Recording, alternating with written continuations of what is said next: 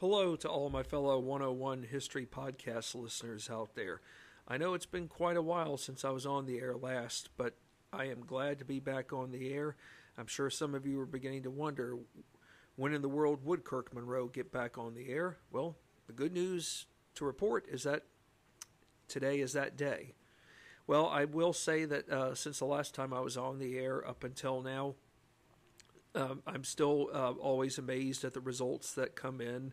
And I don't say this to flaunt by no means, but it is good to see upward results. No matter how big or small they are, the upward results are great. It's not just from this podcast topic series that we're doing, it's from all the other ones that we've discussed. It just goes to show you, I should say, it just goes to show that no matter how much you know about a particular topic, or no matter how much you didn't know about a particular historical matter or a person, let alone, it seems like all of you have gained more than what you had previously known before. So hats off to all of you. Now, I know that sounds a little cheesy, but it is worth celebrating, because too often we hear in the negative about what people don't know that they ought to know about. And while that can be discouraging, nonetheless, I am glad to know that all of you have taken an interest in what I've been able to share with you all, regardless of the podcast book topic series that we've done. So the last time I was on the air, when we talked about men of patriotism, courage, and enterprise, Fort Meigs in the War of 1812, we were getting to the climactic point as to when Fort Meigs would be about to get attacked. It is fair to say that General William Henry Harrison knows that an attack is imminent. He has learned or obtained intelligence from prisoners, not just prisoners, but perhaps locals as well. Both sides, prisoners and locals, whom have advised him that an attack is imminent. They don't know exactly what day it's going to be. It could be a week from now. It could be a couple of days from now. But the bottom line is that an attack is imminent. So in this podcast, or I should say in today's podcast segment topic discussion or episode, we will learn more about how the British advance goes forward, and when exactly, come late April, they do go about attacking Fort Meigs. But what I can tell you this much is that, when we hear, like, for example, a fort or an army being attacked, it may not automatically mean that it's a full-scale onslaught. It may not mean that by being full-scale that everybody from a whole troop force is going to be present in launching the attack. It could be that the party launching the attack right away will only send half of their men out, or send out a detachment, that is, to engage perhaps in skirmishes, perhaps catching the opposition off guard to where regrouping can be a little bit more of a challenge. So, somebody has to someone has to throw the first stone, I guess, or someone has to throw the first punch, or someone has to be the first to ignite the greater conflict.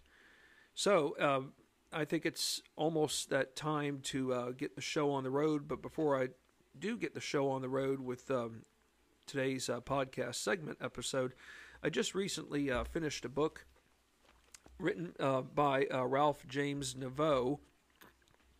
I don't believe many of you all would have even known of this individual. I didn't know anything about him until I read the book titled as follows: Invaded on All Sides. The War of 1812 and Michigan's Greatest Battlefield Engagements at Frenchtown, a.k.a. present-day Monroe, Michigan, and the River Raisin.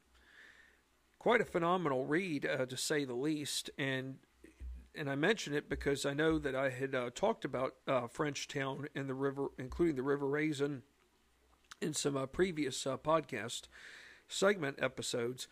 But what I would strongly recommend for all of you who are eager to learn more about the War of 1812, especially in Michigan, read this book, Invaded on All Sides, about the War of 1812 and Michigan's greatest battlefield engagements at Frenchtown and the River Raisin. This way you'll get a better understanding of just how on one hand, of how victorious Tecumseh, including the British forces, were. That is, both British and Indian joint forces coming together. But also, you will get a better understanding of just how terrible this loss was for the Americans, but also how a greater sense of humanity at stake. In other words, I know I mentioned to you all from a previous episode about how a number of American troops were massacred. A number of American troops not only were taken prisoner, but, many of them probably died as prisoners. Some were released, but it also should serve as a reminder of the inhumanity part. And I know one could say, well, the Europeans obviously were not nice to the Indians, so some people would say that maybe some Europeans got what they deserved. And I'm not here to engage in anything political, but we often have to be reminded, even when those who emerge victorious don't always abide by the rules. The British, made the excuse that, well, we can't control the Indians and their brutal tactics.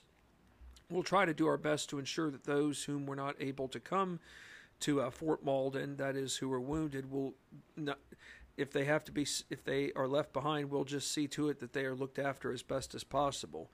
I don't really see that effort ever having been made, and plus two, there were many, even within the British side, those whom were more pro-British, whom actually had empathy for the American prisoners. So it just goes to show you that even those whom come away victorious will have some within their camp who may not share the victory at a full 100% level. In other words, if there are prisoners of war, how do they get compensated? How do they get treated? And if they are not treated properly, then how can we really celebrate a true victory? But anyways, nonetheless, this was a great read, and I strongly recommend any of you whom are wanting to learn more about the War of 1812 in Michigan, read Invaded on All Sides. You won't regret it for 1 minute. But anyways, I think it's time that we hit the show, or rather I should say get the show on the road with this next podcast segment episode to Men of Patriotism, Courage, and Enterprise, Fort Meigs in the War of 1812 by Larry L. Nelson. So here we go with our first leadoff question. Did British Colonel Henry Proctor go about officially launching the attack against Fort Meigs come April 24th of 1813? There are a lot of things, that we learned from the last podcast episode. A lot of things taking place in April lead up to the inevitable. But the answer to the question is yes. However, while British Colonel Henry Proctor did go about officially launching the attack against Fort Meigs on April 24th, it had nothing to do in the form of violence erupting. In other words, Colonel Proctor did not engage in the following: soldiers, present your arms, make ready, take aim, fire. No, he didn't do anything like that.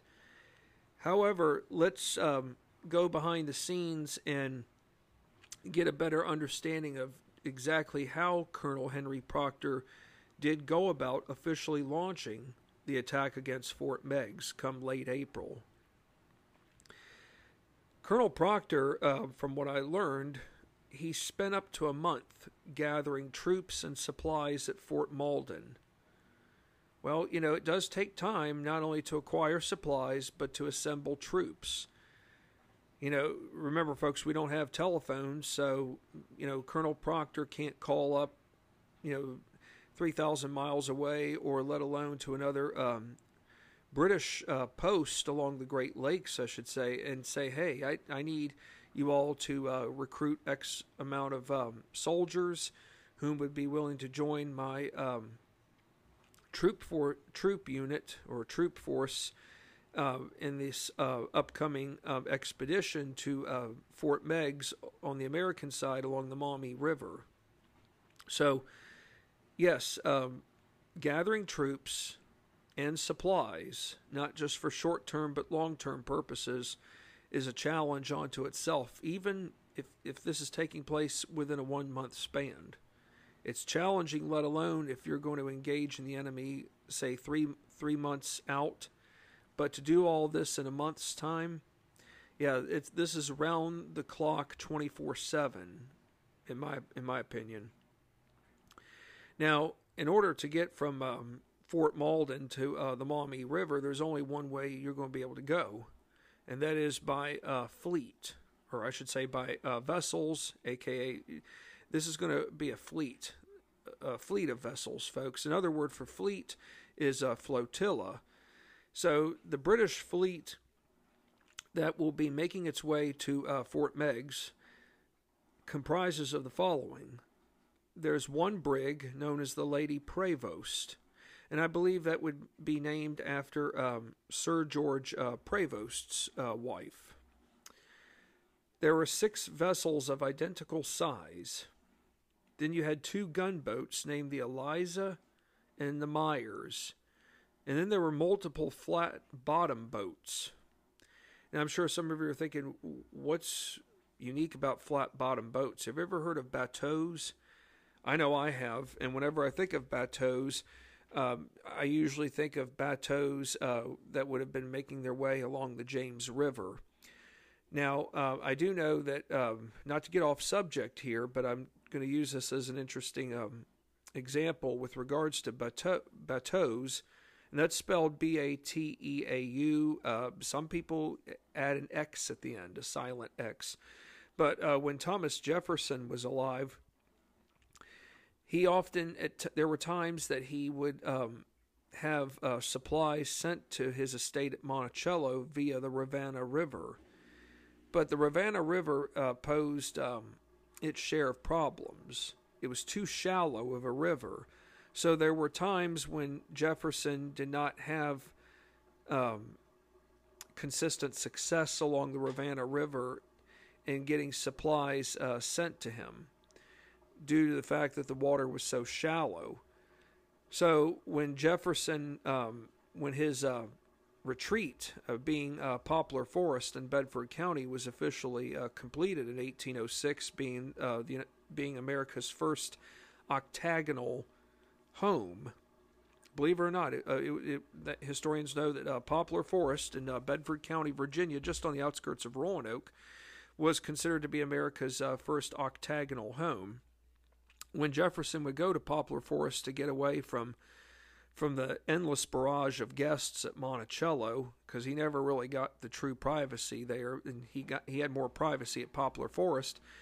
And of course, from Monticello to Poplar Forest, that took about a 3-day journey, but nonetheless, Jefferson had better success with the James River nearby, to where bateau boats could transport goods from east to west and vice versa.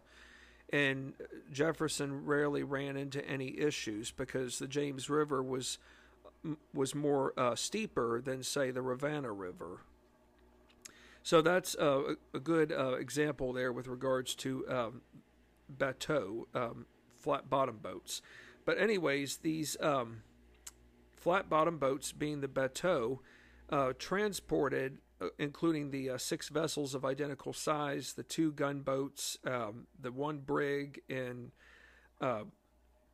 all the vessels that I've just mentioned of this flotilla. These vessels will be the ones that are leading the way in transporting the British expedition from Fort Malden down the Detroit River and across Lake Erie towards the Maumee River's entrance. Now, I just realized, too, there was something else I forgot to mention to you all right before we began with the lead-off question. I know I mentioned it from the previous episode, and I didn't want to forget because I promised you all I would give you all the answer. There is Fort Gratiot in Michigan, Well, it just so happens that it is named after Captain Charles Gratiot, whom was responsible for overseeing the construction of Fort Meigs. So there's your answer, folks. So nonetheless, I'm glad that I was able to remember that, because I know many of you are probably eager to know if in fact Fort Gratiot was named after Captain Charles Gratiot. And what do you know? It is true. And I'm sure some of you are wondering now, with all these vessels that were just mentioned, yes, some of them have names and others just by the numbers. How many men are making their way into, how many men are a part of Colonel Proctor's force? Colonel Proctor's force, folks, consisted of 522 regulars, with the majority coming from the 41st Regiment of Foot. There are 462 Canadian militiamen. By land, this would have included a small group of Indians along with volunteers from Detroit and the River Raisin areas. Did an advance party of mounted British and Indian scouts make their way across the Maumee River from Fort Meigs on April 26th? It just so happens, folks, that the answer is yes. They went as far as spending a great deal of time surveying Fort Meigs, including the north bank for where they could go about placing their artillery batteries. Well, you have to wonder now that the British and the Indians have this advance party comprising of British and Indian scouts. It seems like they've gotten a good start on trying to figure out where they could launch their attack on the opposite side and go about inflicting wounds upon the fort that could have long-term devastating effects. But the presence of British and Indian scouts was detected right away by American forces.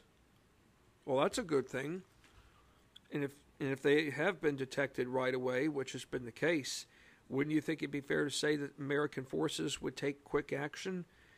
Well, I hate to tell you this, but some confusion has set in. On one hand, an alarm did get sounded by the guardsmen, but it also resulted in one of the artillery crew going about firing an 18-pound cannon upon the enemy. On one hand, there may not be anything wrong with firing a cannon, that is cannon shot at your enemy. But at the same time, if you fire too many rounds, is it fair to say that you have just wasted ammunition? Yes. And is it fair to say that there could be some likelihood that the ammunition might not be replaced, or it might not be considered replaceable? Yes.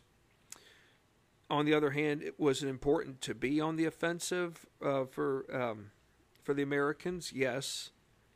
But had there not been so much confusion, I think that it could be fair to say that maybe the 18-pound cannon, the artillery crew would not have gone about firing. Probably what should have happened was that soldiers should have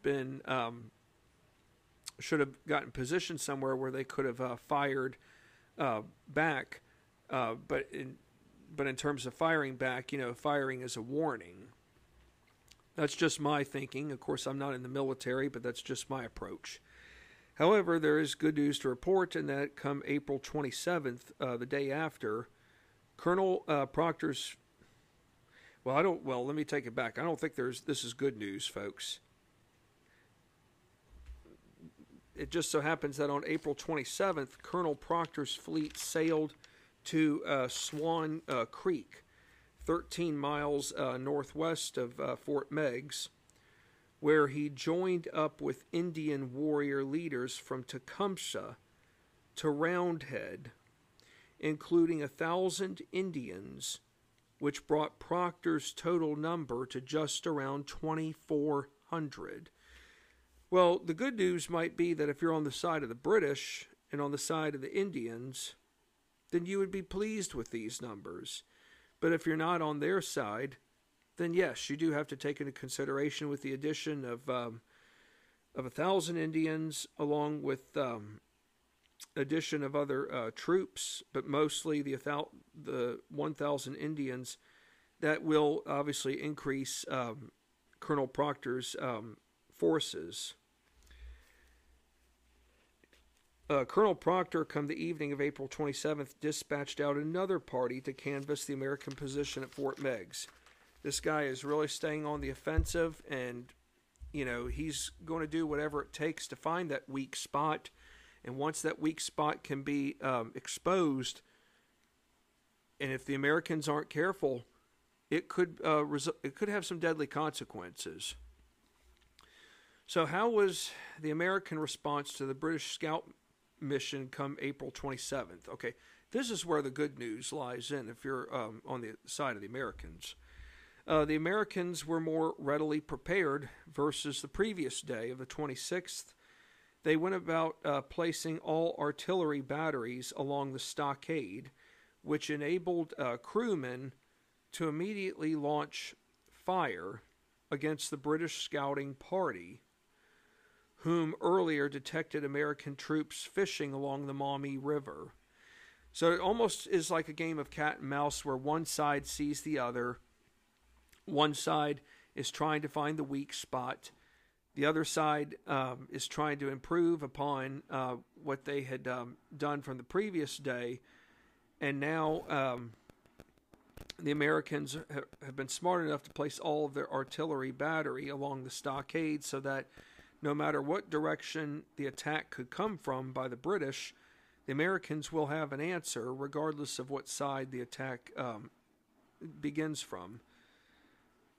The British troops returned with a shot of fire, only to retreat. But the second barrage of American cannon that was fired upon the British troops resulted in killing 1 to 2 enemy troops. So both sides are testing each other out. They're testing one another's waters. And this go-around, sadly, it did meet with with minimal loss of life, but as a reminder of what can happen even when you are testing one another's waters without going full force. What did Captain Hamilton of the Ohio Militia perform the day after, come April 28th? Well, he led a small group of troops upriver from Fort Meigs to determine the overall size of the British troop force. It's one thing to lead a group of troops, and it was wise for Captain Hamilton of the Ohio Militia to go about sending a small group of troops, because if it's one thing to be detected. Yes, you as the commander could be caught along with, say, 15 or 20 troops, and while that could be a bad loss, it would almost be better if, say, 15 to 20 troops were caught versus, say, 500. I think you would have a much more difficult time replacing 500 troops who all of a sudden become prisoners of war versus, say, 15 or 20. That's just my opinion. But nonetheless, Captain Hamilton has led a small group of troops upriver from Fort Meigs to determine what is exactly the overall British size in terms of their numbers. Captain Hamilton confirmed British forces stood anywhere from around 1,500 to 2,000 strong at max.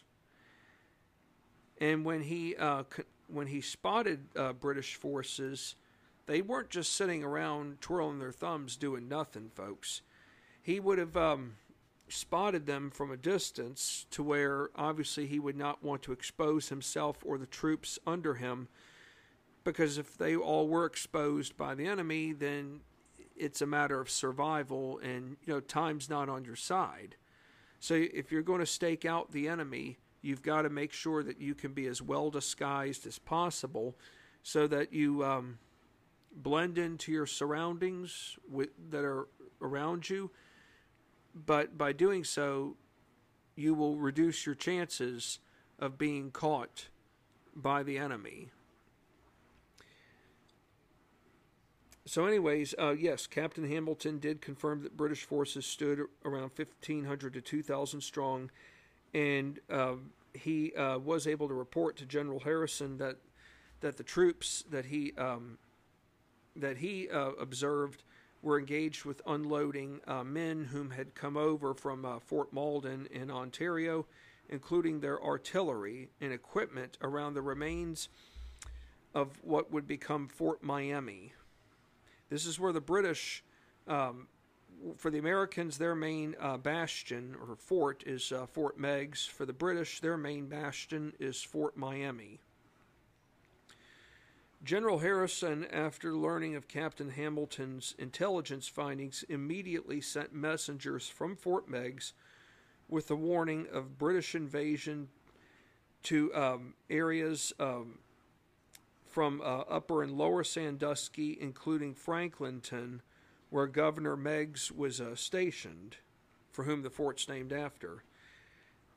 General Harrison also went about having Captain William Oliver send an urgent request to Brigadier General Green Clay and the 1,200-man relief team or unit from Kentucky, which Green Clay was commanding. So, in other words, Brigadier General Green Clay and his 1,200-man relief team need to know as soon as possible what they're going to be going up against when they arrive. Because, you think you have all this time to prepare. Sometimes you don't. You never know how long it might take before you can make it to where you need to be ready to go at any moment's notice. So I think it's fair to say that General Harrison would have sent out courier riders whom would have been able to have provided other officers whom were on the way en route with the commanding force to be prepared at any moment's notice for what could lie ahead. I think it's fair to say that we should think of courier riders as our version today of hotshot carrier drivers, or whom can provide something in an expedited manner. Is, of course, back in those days, I don't think we could have had anything that resembled guaranteed service, but courier riders were truly, to me, probably the earliest form of something that would be considered time critical. General Harrison went as far as placing all troops at Fort Meigs into 3 work parties. Each party, folks, would be required to work an 8-hour shift. Well, 24 hours in a day, folks. One party, is on the clock for 8 hours. The next shift comes in, and then you got that last shift as the final leg. So, hey, three work parties. Each party gets an 8-hour work shift. So what do you think is going on during this time? Well, a lot of things could be going on, but a big thing that General Harrison's going to do, and this is smart, he's going to request that tents on site get placed on the British side of new works. In other words, there are some new works going along at Fort Meigs, but he wants the tents placed facing the direction of where Fort Miami stands. There are some new traverses, or I should say structures. The structures being built need to be protected. And so by placing the tents on the British side of the new works, these structures not only are protected, but the exact location and the current state of progress is protected as well. Because if the British can spot whatever new works are going on, well, what could they do, folks? They could place their cannons in a proper position, fire, and inflict damage upon the new work. And not only just damage upon the new work, but hinder any means of properly protecting Fort Meigs. Exactly how many rounds of ammunition did General Harrison have readily available for Fort Meigs? Well, I can tell you this much, the number I can give to you It may seem high, but if I were to tell you all that it was low, then there's a reason for it as well. So the answer to the question, exactly how many rounds of ammunition did General Harrison have readily available for Fort Meigs, most notably that given that he had anywhere from he had one or at least a couple of 18-pound cannons, but the answer with regards to rounds of ammunition is just 360. Again, 360 seems like a big number in terms of rounds of ammunition, but it actually turns out, folks, that it is a very small number. So in Harrison's eyes, given that he sees this as a small number in terms of rounds of ammunition, he's going to instruct that his artillery crew, or his artillery crews, I should say, only fire the 18-pound cannons sparingly. Sparingly, another word for sparingly being limited. In other words, okay, if the British fire back with their cannons, should we automatically fire back with ours? Well, if you want to do that, that's one thing, but if you know that the ammunition that you have is limited, don't waste it all. Because if you waste it all, how are you going to defend the fort? You got to think long and hard about it. So between April 28th to April 30th, American and British armies went about coordinating to planning their defense strategies. Each side tested one another's waters in the midst of working on the final stages to fortifying the posts. Some casualties were confirmed, folks. The evening of April 30th saw both British gunboats, the Eliza and Meigs, come close to the Maumee Rapids entrance where they fired at Fort Meigs. However, the good news, though, is that despite the fact that, yes, the bad news is that the Eliza and the Meigs, given how close they were to the Maumee Rapids entrance when firing at Fort Meigs, the good news is that there was no damage done. But nonetheless, these two gunboats firing is a sign that, hey, look, we can start this battle at any moment's notice, but if we start it, we're going to have the upper hand. By May 1st, 1813, were both sides ready for combat? Yes. General Harrison went as far as requesting that the tents protecting the fort structures be struck by the enemy, only to get relocated elsewhere, mainly for the fort's interior. So in other words, if the tents get struck right away, that's okay, but we'll just relocate them elsewhere. May 1st saw British artillery crew fire, or I should say launch, shot and shell from 24, 12, and 6-pound cannon, including 8-inch mortars. How many rounds, or I should say total rounds, got fired by British artillery into Fort Meigs throughout May 1st? 240, folks. That's a pretty high number. And if that's challenging enough, you've got Indians. They are harassing American troops from the rear. So the U.S. Or the American side engaged in firing back, but only on a limited basis. Remember, folks, if you're the Americans, and yes, you only have 360 rounds of ammunition, you can fire, but it's sparingly. It's got to be on a limited basis. We need to conserve what's left so that we have another day's fight, or perhaps another 2 days' fight with rounds of ammunition from a cannon perspective. And the same can be applied even for muskets and rifles, because, even ammunition for muskets and rifles could have been limited. Yes, fire upon the enemy, but do it when you know it's the right time to do it. Just don't do it at your own leisure. Don't do it just to, get a little payback right away. So, yes, the U.S. forces did engage in firing back, but doing so on a limited basis. May 2nd, 1813, the British remained steady with their attack by engaging in throwing forge heated red-hot cannonballs directly at Fort Meigs's powder magazines, where the gunpowder would have been. Perhaps muskets and rifles, other essentials in terms of defense mechanisms. Fort Meigs's 2 magazines were well built. That's a good thing, and how so? Well, their walls were below ground, and it turns out that the magazines were made from double timber.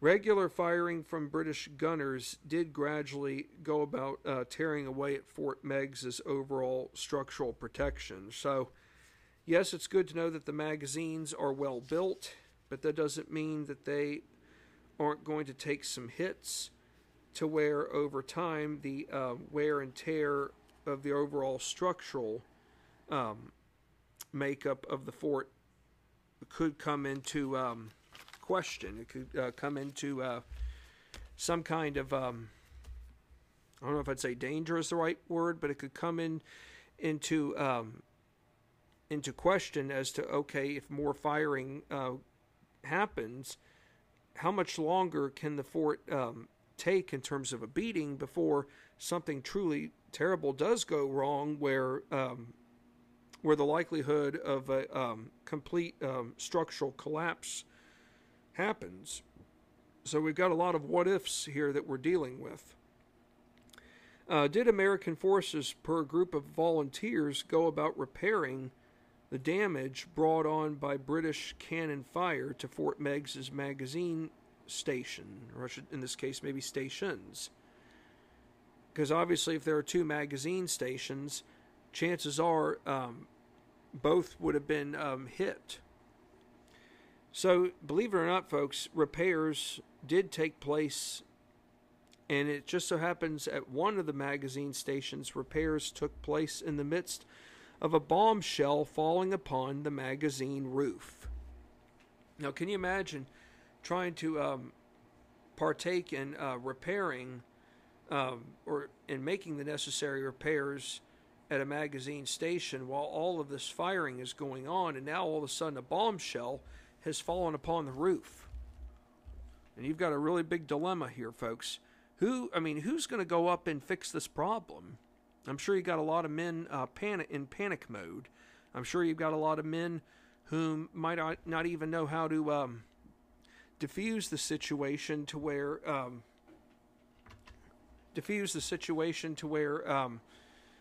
the worst case scenario can be avoided.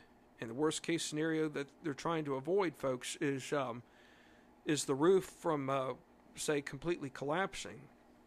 Well, one man within the volunteer group got access to a boat hook.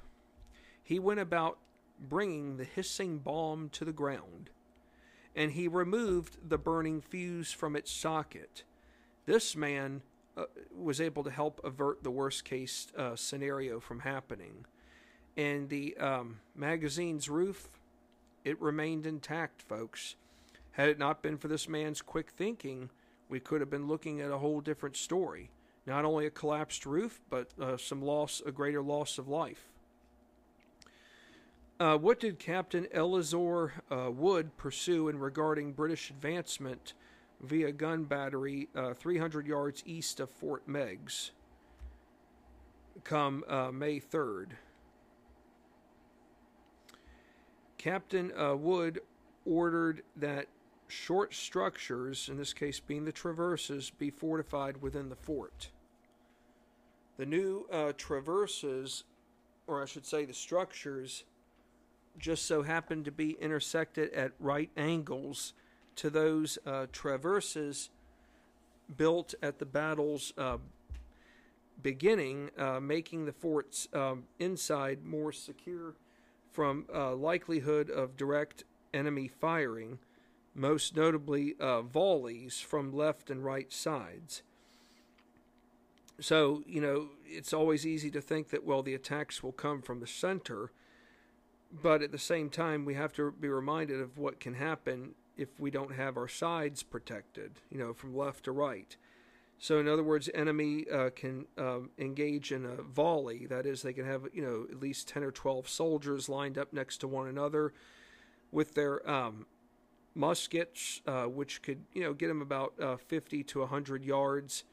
Rifles can get to about that 100-yard mark or a little bit further, but by placing everybody shoulder to shoulder and firing at your enemy 50 to 100 yards away, the goal in this case is going to be to maybe knock down a couple of soldiers, but to inflict some damage on the fort's interior and exterior components. Reinforcements from what state arrived onto the outskirts of Fort Meigs come the day after, being May 4th? Kentucky. I tell you, Kentucky folks, I should say, seems to be this one state that is really leading the way in getting and bringing its fair share of soldiers whom are willing to fight what they think is a noble cause. And the reason I say that is because those whom were living in Kentucky, especially politicians, were considered war hawks. Being war hawks, they were very, very pro-war. They were adamant about going to war with England. They were adamant about ending impressment. Not that the Federalists were opposed to impressment on the high seas, but the Warhawks were very, very dedicated to this cause and wanting to go to war and be able to end all the hostilities as quickly as possible, most notably hostilities being impressment along the high seas. But, it's one thing to wish for wanting to end hostilities, but hostilities alone just don't come to a halt, or the ending of hostilities, I should say, don't come to a halt overnight. It takes time, and oftentimes it has to take a war to sometimes end those hostilities. Hey, we did try with that infamous Embargo Act of 1807, and did it get us anywhere? No. Britain still kept impressing our sailors. So no matter how much legislation we passed, it still wasn't enough to deter Britain, being the aggressor, from stopping the practice of impressment altogether. So anyways, Brigadier General Green Clay had 1,200 men under his command. General Harrison came up with a very, very brilliant plan. He decided to split up Brigadier General Green Clay's 1,200-man force into two parties, where 800 men would get landed along the north bank, where they would attack British guns to piercing their cannons. And what I mean by piercing their cannons is basically causing damage to the cannons, to where the British would not be able to launch cannon shot directly at Fort Meigs. So they would go about piercing their cannons with various sharp points at their disposal. As for the other 400, they would go to land on the south shore upriver from Fort Miami and fight their way to the camp.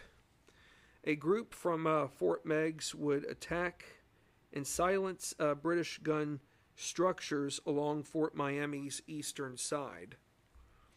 This is quite a bold, ambitious plan here, to say the least, folks. Just how exactly did plans for American forces proceed come May 5th, 1813? Well, they were altered, but for the better.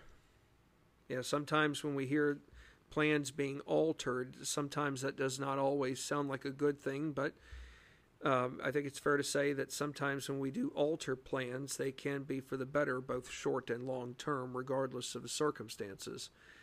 Brigadier General Green Clay went about dividing his force per General Harrison's game plan. So, Brigadier General Clay isn't going to overstep the boundaries, but he's going to divide his force per the game plan that Harrison has come up with, which to me is a brilliant one. Clay, Brigadier General Green Clay, would oversee the group ordered to land along the south bank, while a colonel by the name of Colonel William Dudley, whom was second in command, oversaw the journey to the north shore. Prior to dawn on May 5th, Brigadier General Clay proceeded with a two-pronged, or I should say a two-tier assault, even, folks, as heavy rains broke out.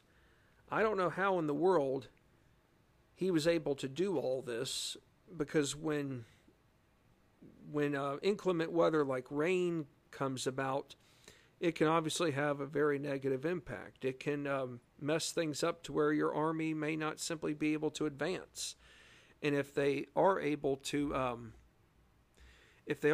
do any kind of advancing, it would be limited. But even advancing alone in rainy weather does have its repercussions.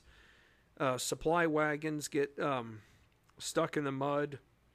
There's no place for shelter. I mean, think about it, folks. There's no hotels, and who knows where the closest tavern would be. And even if there was a tavern nearby, I don't think the tavern would be able to cater to everybody. Might be able to be lucky if the tavern might be lucky if they could cater to just shy of 100 or less than 100 men. It just depends on how big the tavern itself is. But the bottom line is that, you know, even weather itself can have it can have all kinds of repercussions in for an army's mission. But the good news here, folks, is that Brigadier General Green Clay is proceeding forward. He's not going to let the heavy rain stop him, and the same would go for Colonel William Dudley. Some of us would say they're crazy, but sometimes you have to take crazy risks even when Mother Nature doesn't cooperate.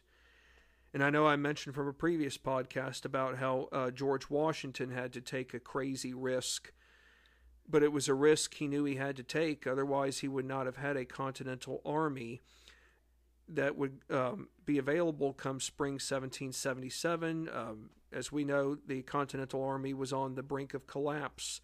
It was on the brink of being extinguished had it not been for the spy that gave Washington that spot where he launched his infamous attack, being Trenton in 1776, where Washington's forces routed Colonel Johann Rahl's Hessian force of 1,000 strong. But the bottom line is the mission was victory or death. I don't think we've gotten it here just to this point yet, but the risk that Colonel Dudley and Brigadier General Clay are taking is one that is risky, considering that, for one, it's during wintertime, but two, well, it's not in the wintertime, folks, it's in the spring, forgive me, but even in the spring, you know, the weather can wreak havoc in the form of rain. So, anyways, there are flatboats. There are 18. That's the total number of flatboats for the mission at hand. Colonel Dudley led the first 12 flatboats, whereas Brigadier General Clay led the remaining 6 vessels. And despite the swift current, the direction that the water was moving, or the directions that water is moving, which can be very quick, Dudley's landing went smooth, considering they did not get detected by the enemy. If you can avoid being detected by the enemy, then that's definitely an advantage to your side, because once you get detected, it's a matter of life and death in a short matter of time. Once on shore, Colonel Dudley divided forces into 3 parallel columns. These columns did not, they were nearby one another, but they never actually physically intersected. Dudley himself led the right wing. The center column was led by Major James Shelby, son of Kentucky Governor Isaac Shelby, and then a small group was led by Captain Leslie Combs on the far left side. Heavy rains were persistent And because they were persistent, Colonel Dudley had to rethink some stuff, and he had to do it in a short matter of time. When you're in marching mode, or when you are advancing towards the next, I don't know if I'd say destination, or towards the next spot of your military campaign, you have to think about multiple factors. But if the weather's not cooperating, one thing that would come to my mind is the well-being of your provisions, or I should say supplies, like muskets and rifles. If water infiltrates your muskets or your rifles, pistols, whatever you may have on you as a means of protection, if water gets into the inside of those, your musket, your rifle, or your pistol, you're not going to be able to fire it. It's going to have a negative impact. What other contraption might you have on you that could be of significant use in the midst of heavy rain, that would not that you wouldn't have to worry about, but you would not have to deal with in regards to saturation? So, given that muskets and rifles are already saturated with water, what would Colonel Dudley advise that his troops do instead? He advised his troops to partake in the advancement charge made with bayonets. Okay? Yeah, you can get bayonets, can probably get rusty for various reasons, but bayonets will still be able. Bayonets are still good. In other words, they're still going to work effectively even if they get rained on, versus your muskets and rifles. So Colonel Dudley's wing is making some great strides here, folks. They've obviously gone undetected. His wing made their way unnoticed by British troops, where they became the ones raising loud Indian-style yells or rally cries by charging the batteries, to routing gun crewmen, rupturing 11 cannon, to cutting down British flag colors. They just went on a rampage here, folks. And all of this was achieved without any American troops losing their lives. To me, this was a gutsy call. This was a great way for the Americans to strike the first blow. Yes, both sides were testing each other's waters. Yes, the British had sent their own scouting parties, including the Indians, in engaging in some harassment. But to me, I personally think that the Americans have launched the first successful strike for this campaign of Fort Meigs. So, yes, no loss of life. Troops within Fort Meigs, including those along the north bank, are all cheering jubilantly with multiple huzzahs, huzzah, huzzah, aka hooray. Why not? Well, I have to wonder, with all this instant success, how much more success could Colonel Dudley's forces achieve? At some point, the British will have to counter-respond. But at some point, you have to wonder, what about the other two wings? What about Major Shelby's wing, given that he heads the center column? What about Captain Leslie Combs on the far left side? What are they going to do? Are they going to see any kind of action? Are they going to have the same kind of results? Well, I do know this, that when I'm on the air again next, we will have to talk about those elements. We will also have to find out. We will have to find out where exactly Colonel Dudley's forces go going forward in the midst of their unprecedented success that happened at such quick lightning speed. Well, thank you for your time as always, and I look forward to being back on the air with you all. And no matter where you all live, continue to stay safe. Take care.